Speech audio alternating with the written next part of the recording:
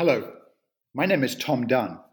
I run Orbion, a technology-based finance company, which normally means I'm traveling across the world to any one of the 53 countries in which the company does business. COVID-19 has dramatically altered this world and the way we are working. In this series of podcasts, I will be joined by guests who share their expert and insightful perspectives on the pandemic's impact on a wide range of subjects, including business, people, economies, the environment, technologies, finance, and sport. For today's piece, I have the great pleasure to be joined in London by the popular young urbanscape designer and writer Felix de Grey. The focus today will turn to COVID-19 and cities. In particular, how might we start to think about the relationships between the global pandemic and our urban environments? Felix, it's a real pleasure to have you here today. Let's start with some history. Pandemics and cities have a long association, whether in literature and history, and around the world. Do you want to just talk us a little bit about that? Yeah, that's right. I think it's helpful to think of the context of why cities emerged in the first place. So going back to prehistory and 4000 BC in Asia Minor, people were using cities as a strategy to basically mitigate against environmental difficulties. They were a defense strategy. The idea of grouping together would help defeat common enemies. They were useful as trade routes and sort of centers of religious experience and belief. So that's really why cities came to emerge, or a number of the reasons cities came to emerge. And actually, the precursor to most cities all over is agriculture. There are very few cities that emerge without agriculture. Because once you have agriculture, you're able to produce food in higher densities, you're able to support more people. But also, this connection with agriculture means that there's an increased chance of animal to human transmission of disease. So really, the history of cities is the history of disease. Once people are sedentary, you begin to see emergent elites controlling the means of production, distribution through taxation. You also see craftsmen producing material goods for the first time. And this stratification, or the inception of inequality, is really important to the story of disease in cities because it creates a degree of social mobility. And the social mobility in turn creates a dynamic between the city and the rural hinterland that is still hugely influential today. So we see for the first time rural migrants moving to cities in order to try and make something of themselves. Yep. However, prior to the advent of widespread immunity and modern medicine, cities were primarily good for economic opportunity, but also very good at killing their populace. Yep. So you had kind of the quotidian diseases like measles, smallpox, and mumps. And then you also had the more newsworthy, perhaps catastrophic epidemics. And yet, in spite of all these dangers, people still sought to move to cities because of the economic and social opportunities. So really, between the inception of the first cities in 4000 BC and the sort of middle of the 18th century, populations didn't change an awful lot. And generally, if you look at, say, ancient Rome, which had around 450,000 people, these numbers don't change an awful lot over time.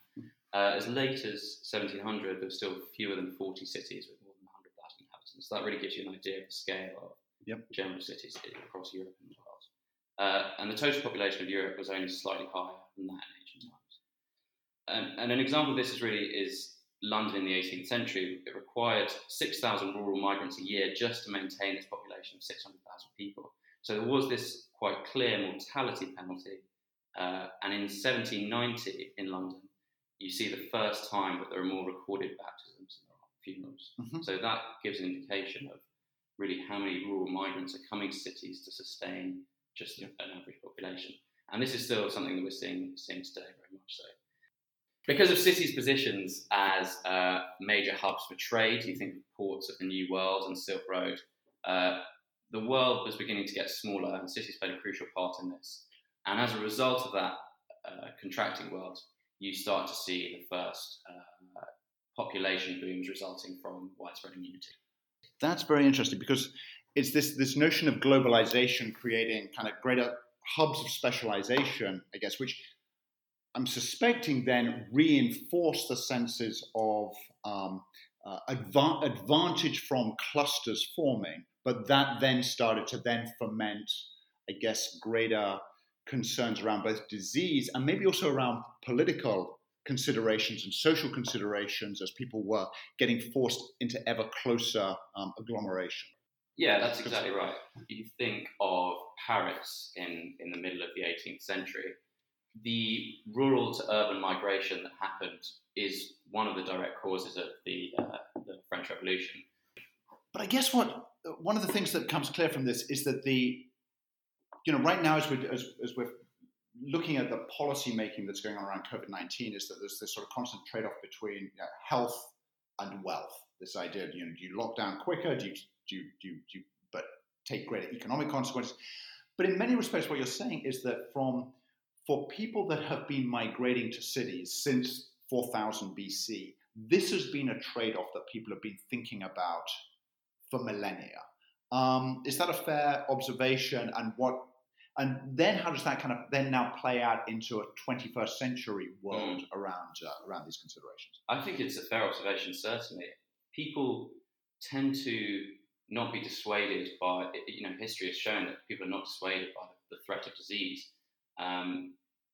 They are looking exclusively for economic and social advancement. And if you think about today's slums, they're no different. So we see a lot of informal settlements in the developing world where, regardless really of the conditions of those slums that they enter, people are still willing to travel far and wide for not just their benefit, but for the benefit of their children and their children's children. And this is why, in many respects, slums are signs of a successful city. They show that city is economically strong enough that people will move there regardless of the potentially unpleasant living conditions, the social conditions, the crime that they might encounter when they first arrive. So that's certainly true, yes.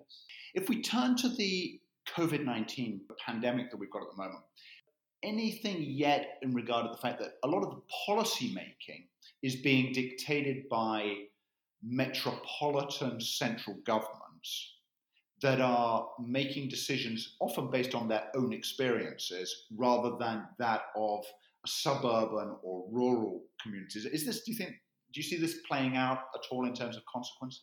Yeah, I think there's certainly a sense that decentralization is a critical factor when it comes to thinking about public health, because really cities are only as strong as their weakest communities. So rather than taking the scale of the problem at the national, if you zoom in on the cities, you can start to target those areas that you suspect might be the hotbeds of disease and epidemics. So, certainly we can look at something like the comparison between, say, New York and Singapore. Both are incredibly dense cities. New York's had an awful time with it. Singapore seems to have dealt with the problem a little better. So we're seeing there that density per se is not necessarily a problem, but how governments manage density is integral, really. And the success of those policies really do come from an intimate understanding of one city and where the problems may arise. That's very interesting. Can we talk a little bit more about that distinction between Singapore and New York? Because one is a city that's grown up over the course of 300 years, bit by bit, block by block, and the other one feels like far more of a planned, directed environment. Can you talk a bit more about kind of how that might now play out in terms of the way that people like yourself and other city designers start to think about the world for a post-pandemic world? Yeah, certainly. The sort of logical conclusion that one jumps to really is that we have to reduce density, and I think Cuomo, Mayor of New York, was pretty early in saying that. But this isn't necessarily the case. If you look at somewhere like Dharavi, which is a slum in Mumbai, there's about 1 million people in 2.5 square kilometres.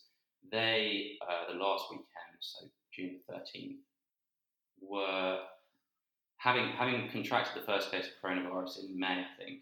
They had 0 deaths on June 13th and have consistently maintained a relatively low level of mortality. incredibly impoverished areas with hugely dense populations and inability to social distance or with no access to clean running water, they are able to tackle this problem to some degree. And that comes down in part to local governance. So in Dharavi, the slum, there's been very rigorous testing.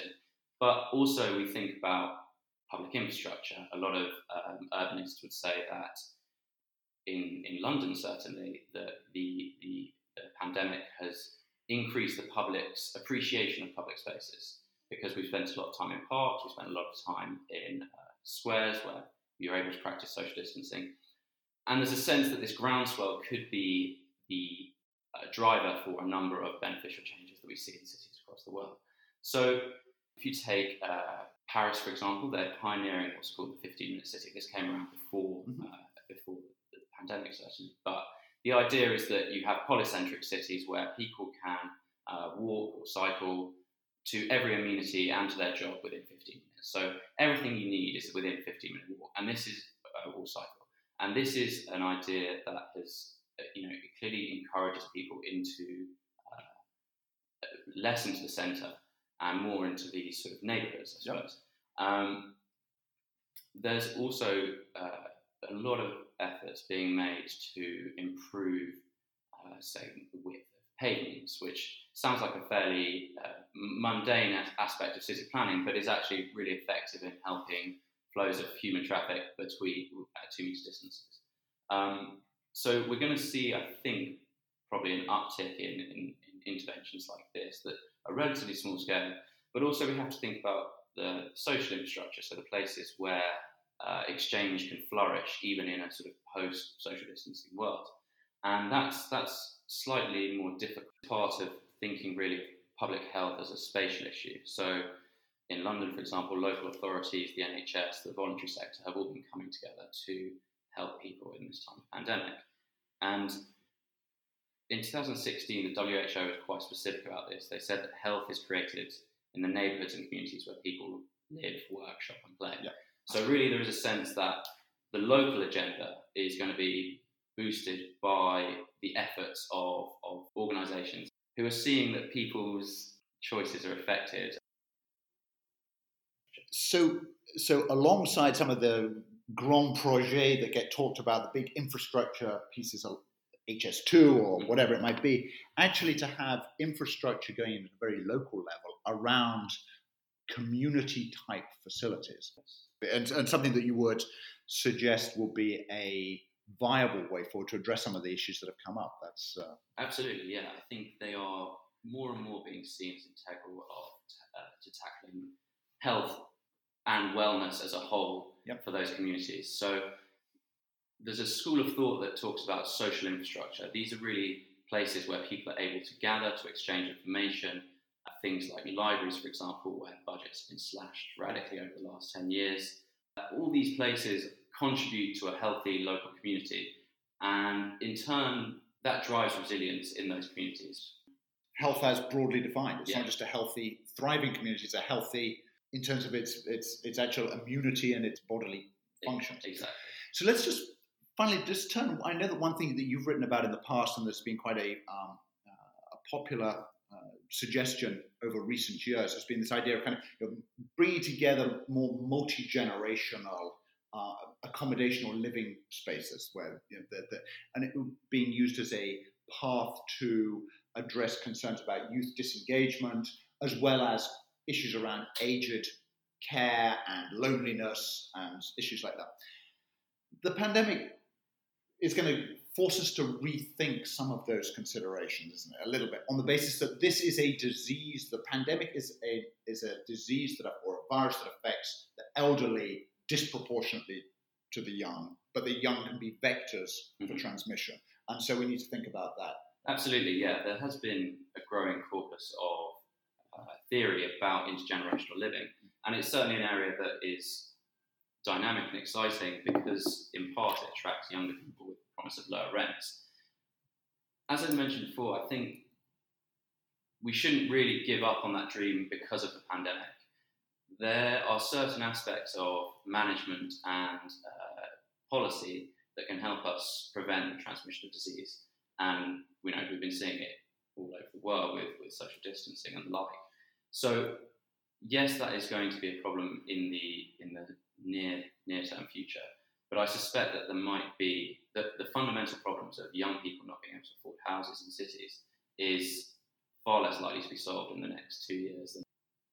Felix, thank you so much. It was a real pleasure to chat to you this morning. Thank you for having me.